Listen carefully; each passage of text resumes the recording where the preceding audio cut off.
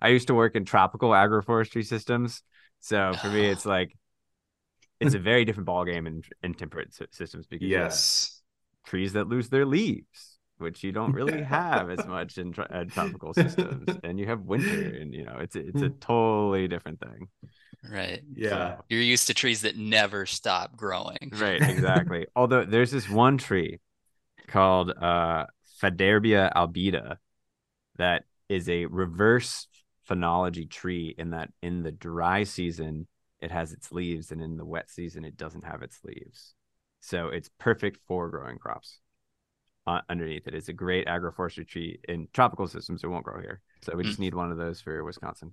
A tree that will drop its leaves in the It summertime. only has leaves in the winter. Yeah, Yeah. exactly.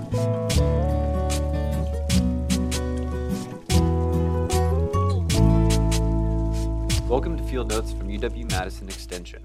I'm Will Fullwider, and I'm joined by my co-host Michael Geisinger. We bring farmers, experts, and agronomists to the table to talk about research-based approaches to the issues facing agriculture in Wisconsin. Today, we're joined by Jacob Grace with the Savannah Institute, who also hosts a podcast called Perennial AF. Pretty good name for a podcast, if I do say so myself. And also Eric Wolski with Canopy Farm Management. And we're going to talk about agroforestry. Jacob and Eric, could you take a minute to introduce yourselves and your roles before we jump in further? Yeah. Thank you, Will.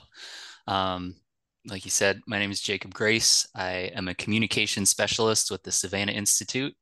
And among the things I do there is I host a podcast called Perennial AF, which obviously stands for Perennial Agroforestry. I get a lot of questions about that. And I'm not sure why I Obviously. get so many questions about it, but yeah, if you're interested in agroforestry, you can check us out. And yeah, I'm happy to be here with Eric. Yeah. So I'm Eric Wolski. I'm with Canopy Farm Management. I'm the director of agronomy there. We do the establishment and management of agroforestry systems. And so I help lead the sort of on the ground work at our different hubs and do a little bit of the background stuff of figuring out, what's the newest disease or insect, or will this new locust outbreak next year severely damage our tree crops? Great. Well, it's great to have you guys on, Jacob and Eric. And so I just want to kind of kick things off here. We have a lot of farmer listeners and things like that. So, Jacob, what is agroforestry? Maybe let's just answer that question. Yeah. Why might it be beneficial in Wisconsin? Yeah. So agroforestry can describe a lot of different things. Agroforestry is basically using trees for agricultural purposes. Keith Keeley, our executive director, likes to say that agroforestry is trees on farms on purpose. So obviously that can describe all kinds of different things. And there are a lot of different reasons why people might want to have more trees on their farms or be taking advantage of the trees they already have. I know we'll get into that more later, but to get started at least, I'll say that the Savannah Institute, which I work for, is a nonprofit organization working to support agroforestry in the Midwest. So we're trying to help share information and resources and build a community around people who want to do agroforestry on their land. Cool. Now let's kind of drop it down a little bit from the farm level. Um, if you take your average Wisconsin farm that they have agroforestry already there or they're hoping to adopt it, what would it look like? Yeah. So the USDA has outlined a few different examples of agroforestry. And again, thinking about the pretty broad definition of agroforestry, there are thousands of different ways that agroforestry can look. I mean, it's practiced all around the world. It's been practiced for thousands of years. So it can look different on pretty much every single farm. But the USDA has kind of outlined what it considers 5 distinct agroforestry practices. And these are good ways to help people kind of visualize what this might look like in the Midwest. So those 5 practices are windbreaks, which I think we're all familiar with, using trees to control airflow. Riparian buffers, which is similar, but thinking about using trees to influence how water moves across the landscape. Forest farming, which is not especially common in the Midwest these days, but in other parts of the country, it definitely is, where that's kind of raising crops or managing crops under full canopies in what are really forest ecosystems. So that would be raising things like mushroom or ginseng, golden seal, some of these forest crops.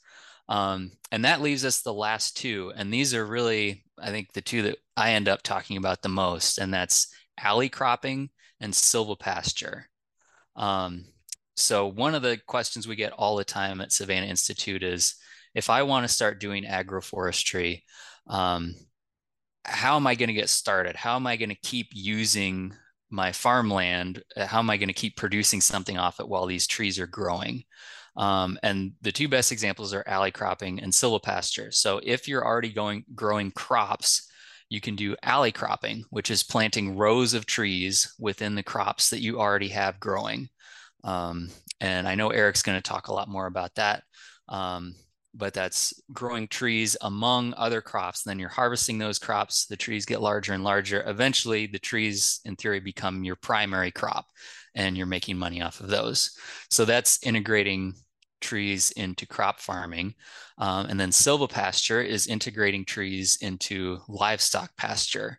And there are many different ways to do that. You can start with a woodland that needs some management and thin it out into a silvopasture. You can start with a pasture that doesn't have any trees and plant trees into it and get a silvopasture. So that can look a few different ways, but a lot of the agroforestry we're seeing take off these days is either silvopasture, so trees into pastures where livestock are grazing, or alley cropping, which is planting rows of trees into row crop fields.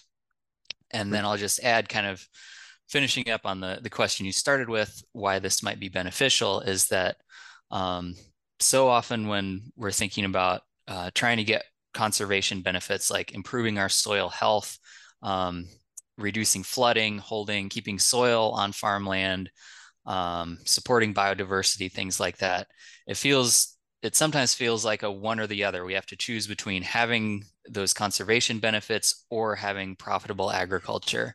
And I think one of the big benefits of agroforestry is that it's a way to have both. We can have profitable crops that we're raising, these tree crops or agroforestry crops, that are also providing some of these conservation benefits by providing habitat, building soil, reducing flooding, and things like that. Yeah, absolutely. Well, thanks, Jacob. I know you mentioned those last two types of agroforestry, alley cropping and silvopasture. And so, Eric, I might jump in with a couple questions for you here. So, how would integrating trees into like an alley cropping system or into like a conventional row cropping system, what are the ways that would be affecting row crop production for farms? Yeah, so it's pretty multifaceted. It's a very long-term process and changes across the farm system. So your first like 1 to 5 years, up to 10 years, you're not getting quite the same, what you might say, a negative impact from the trees. The trees are still relatively small. You're going to get more edge effect for your corn or beans or wheat, which can actually help increase some of your yields. Sometimes you get better light penetration, you get more edges for the farm field. But then as time goes on, you might start getting more into the trees being the dominant species there. So that's more likely about the 10-year mark onwards, depending on what tree crop you're going with.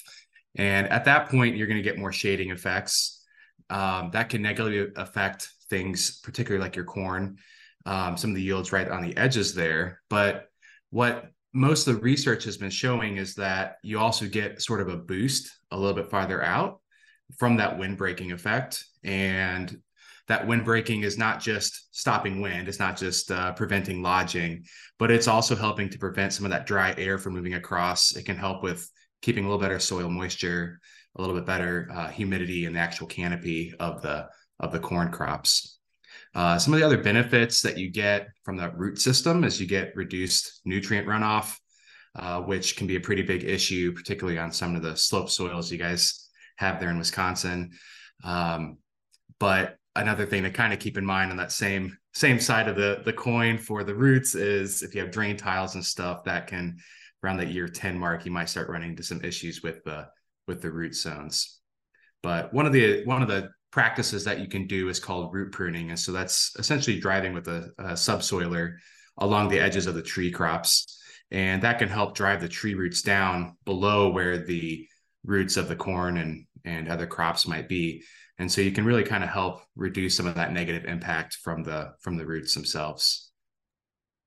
Yeah, I hadn't heard of that practice before, but in my head, I suppose it would work.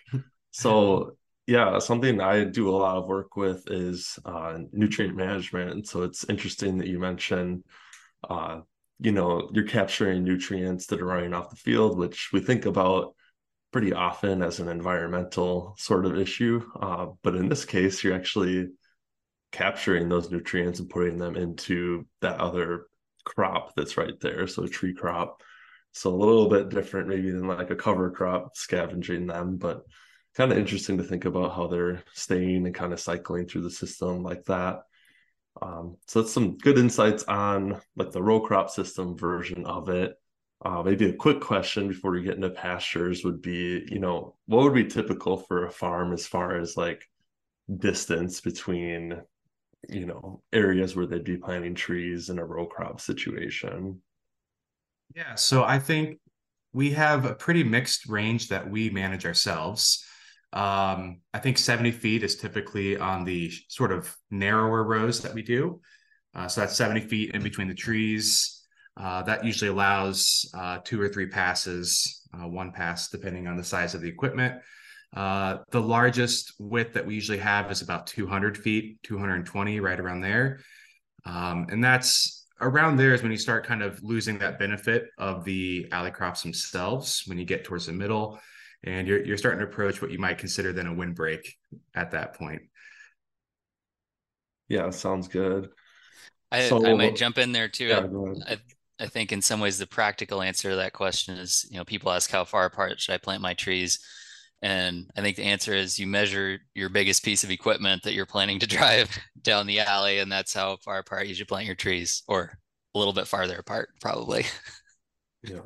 Yeah, that distance plus 10 or 12. Yeah. Yeah. And I know some farms still just like multiply it by 2 sometimes so they can do 2 passes. Mm-hmm. So my other question then is on in relation to silvopasture, Eric. How is that, different than the alley cropping? What are the considerations that you're thinking about in a system like that? Yeah, so with silvopastures, you're now thinking about trees as shading and as forage for the livestock. You also have some considerations in terms of the pasture itself and the trees and their impact on the pasture.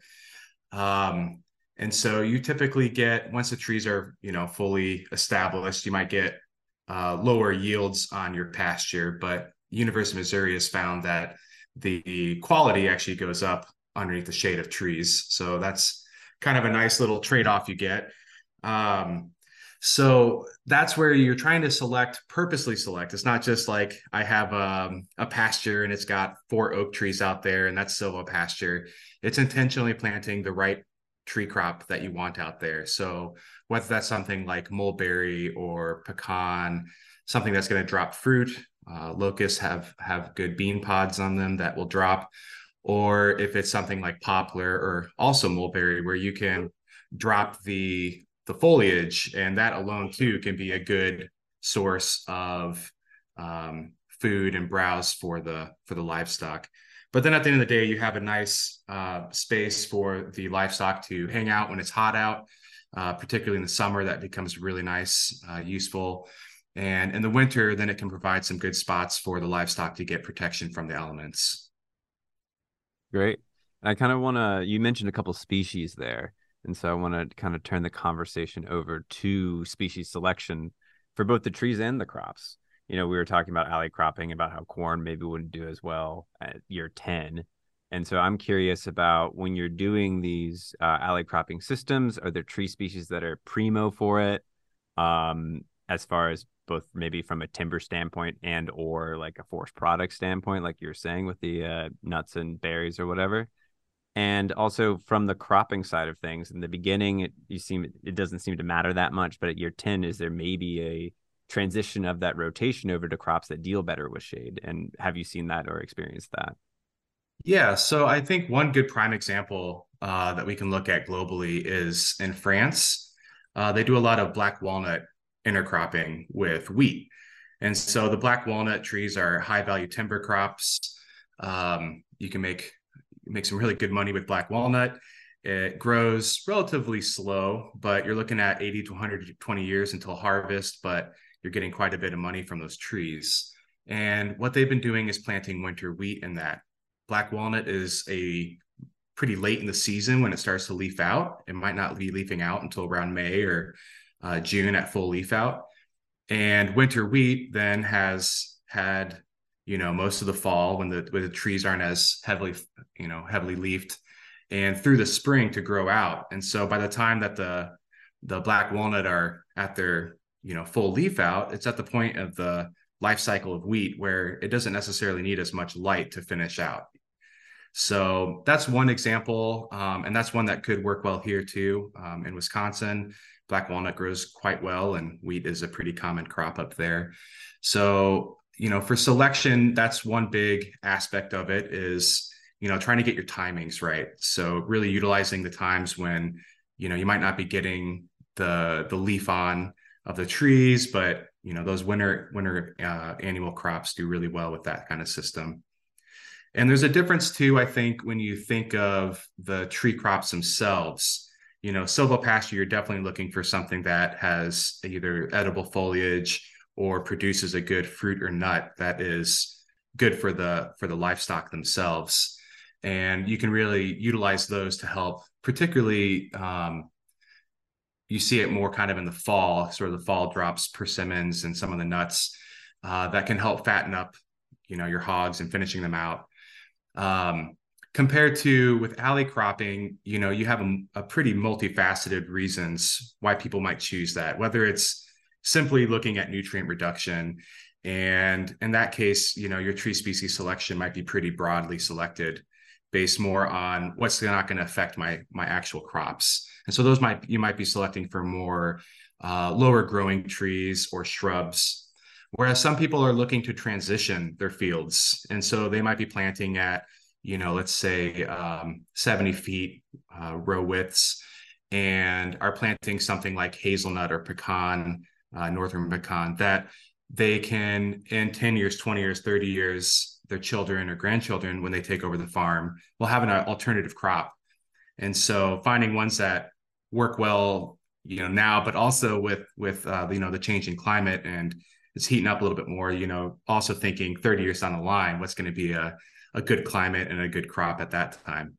Yeah, absolutely. That makes total sense. I want to jump back to where you were talking about some of these low growing varieties that might be more suited to maintaining that kind of double crop. There's the transition and there's the ones that, hey, can we take the best of both worlds? And I'm just wondering, like, what are ones that you work with a lot that kind of fill that niche? I think the big one for Wisconsin right now is hazelnut. Hazelnut is sort of a growing market for the Midwest. It was primarily captured from the Northwest. Northwest markets, Oregon, Washington, were the primary growers in the United States for hazelnuts. They've had some issues with diseases, and there's sort of an opening now. Here we have a Nutella, the Ferrero Rocher. They have a company in Bloomington for processing, so it's a nice option there. And that one, the height typically stays under about 15 feet, and it's got a good root system. You can grow it like a shrub, so it can work really well for nutrient reduction while also utilizing those nutrients towards an actual high value crop. Yeah, and I'm just curious, like when you're trying to farm in between these, I guess we'll call them tree, even though hazelnut's kind of more of a shrub, but tree lines, is the harvest season kind of, does it work well with our traditional crops here in Wisconsin of corn, wheat, and soy, where it's you're done harvesting with that and then you get to the hazelnuts, or do they kind of line up at the same time and it's frantic, all hands on deck? I think that's where you're gonna have to be very particular about your cultivar selection, both in your row crops and in your hazelnut crops. Gotcha. Some of them are a little bit earlier harvest, so you'd be able to get to them before you would start on your corn or soybeans. They sometimes do line up. That's sort of the downside of the fall harvesting of everything. Um, but I think that's definitely something you could work around quite well with. And so we're talking about kind of these products that, especially with hazelnuts, that are high value. And Jacob, I want to turn to you and kind of talk a little bit beyond the species or the products themselves. We talked a little bit about nutrient management and how it can reduce nutrient runoff through these species, but there are benefits beyond the added income from the timber, whether it be black walnut or from these nuts like hazelnuts in these agroforestry systems that you all have worked with. Yeah, it amazes me how many different ways people find agroforestry, I would say, which to me is a sign of how many different benefits there are for people. Usually I'm not trying to convince anyone to do agroforestry. Usually they come up to me and tell me why they want to do agroforestry. And it's kind of across the board. It's, people that want another source of income for their farm. If it's livestock producers, they're concerned about shade and about the heat of their animals. But like you say, it's a lot of other things too. There are a lot of conservation benefits. People like seeing more wildlife on the farm. They like having a more diversity of plants. I mean, people just like having trees on their farms, trees and shrubs. They look nice. They make people feel like they're at home. It's, one of the pleasures of getting to live and work on a farm. And kind of like Eric was saying, I'm talking to more and more people who are thinking about trees and agroforestry as kind of a way to bridge or connect different generations on the farm. So people who have farmland and don't necessarily know where it's going to go or who's going to get it, or maybe people who know exactly what, who's going to be taking over that land. They want to do something now that can be a benefit to the next generation, and they're attracted by the potential of trees. If we have a little time, I wanted to ask Eric how the harvest is going this fall. So I don't know how many acres you're working on now, Eric, but I know he's involved in some of our agroforestry demonstration farms in Illinois where we have very large scale tree plantings. And so yeah, it's October 9th today. How's the harvest going, Eric? Hasn't started yet. So Oh. I've been waiting for it. I like getting the drone shots. I'm a drone pilot and a photo aficionado. So for me, whenever I can get out there when they're doing the harvest, it's always very exciting. But we did go through and harvested currants this summer, black currants, and spent a fair amount of time harvesting elderberry this year. So that was sort of a new and exciting crop we've just started working with. Yeah. Would you be able to say just a little bit about maybe about Hudson Demonstration Farm? I know that's one I've been seeing the drone photos of. So that's a pretty sizable, field scale agroforestry planting. Yeah, so Hudson, I think it's Hudson Research and Demonstration Farm is the official name. It's a 120-acre farm. This is in Illinois. This is down in Urbana, Illinois, by the University of Illinois. And this site is a good demonstration of windbreaks. There are, I believe, 11 or 12 different types of windbreaks out there, ranging in various species compositions. It also has an alley cropping system on site. So we have roughly 70 acres of a corn and bean rotation with various sized alley crops planted in between, ranging from a 1 to a 3 row alley crop system, and spacing ranging from 70 feet up to, I think, 240 feet is the wider one. And then also on that site, we also have 15 acres of hazelnuts as sort of a demonstration, but also a little bit of research going on, trying to determine if tree forms versus shrub form hazelnuts are better. We got, I think, 4 or 5 different cultivars, new releases from collaboration with the University of Oregon, University of Nebraska, and Rutgers. And the same site, then we also have about 6 acres of elderberries production grown in between heart nut trees, which is Japanese walnut. That's for food production. And also black currants with, I think, 6 different cultivars of black currants grown on that site.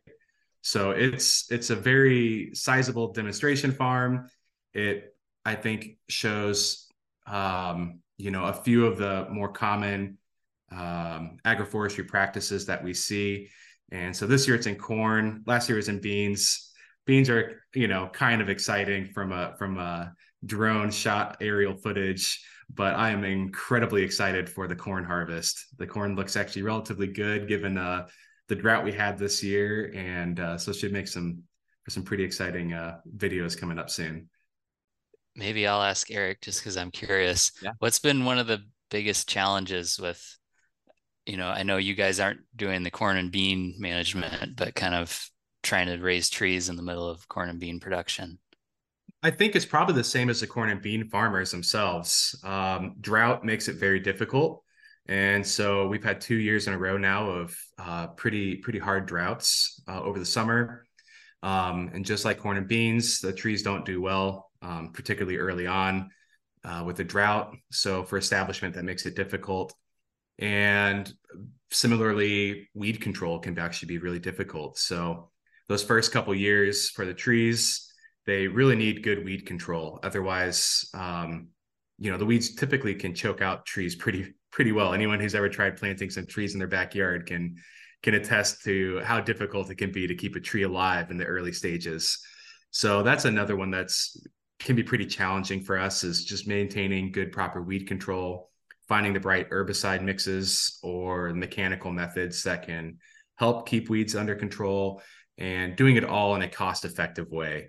So in particular, some of these alley crops are for timber or stuff that might not be quite as high value as a nut or fruit production. But so it can be a little hard to justify the cost to go out there and to pay that extra money to actually keep the weeds under control so your trees can establish. So that's been a few of our, I think, major challenges overall.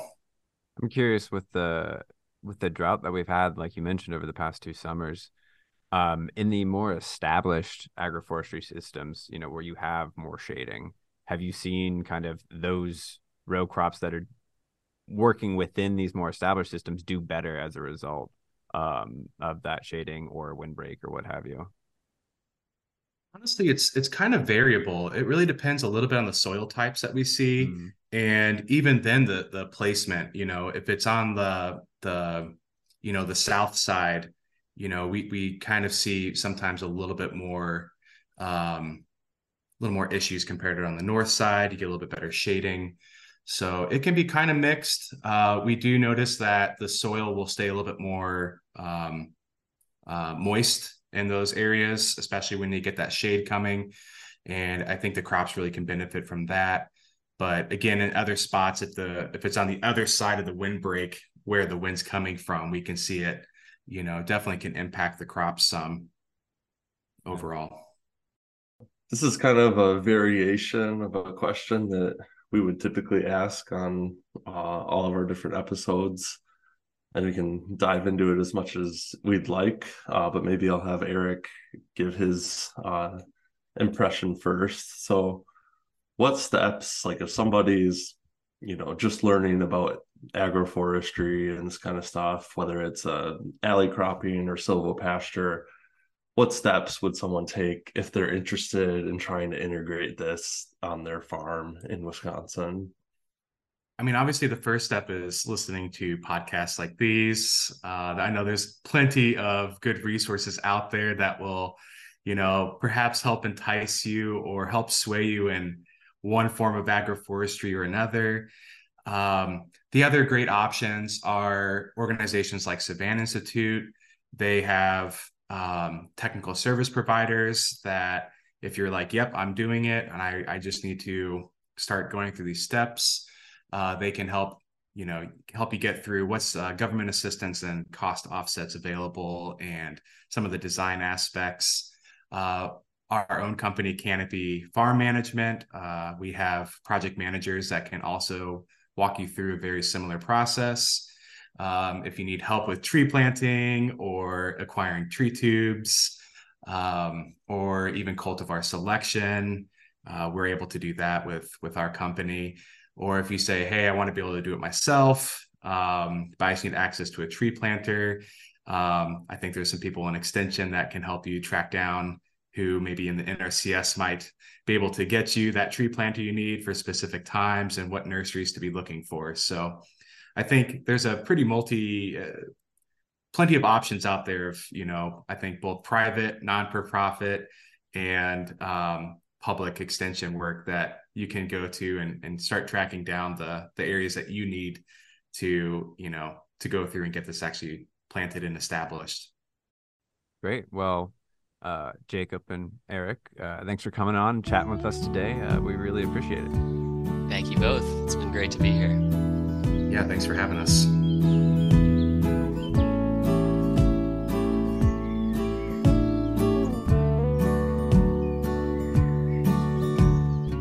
Thanks for listening. This has been Field Notes from UW-Madison Extension. My name is Will Fullwider, Regional Crops Educator for Dane and Dodge Counties. And I was joined by my co-host Michael Geisinger, Outreach Specialist in Northwest Wisconsin for the Nutrient and Pest Management Program of UW-Madison.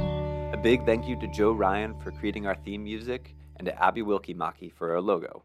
If you have any questions about anything you've heard today or about your farming practices in general, reach out to the Extension Agriculture Educators serving your region.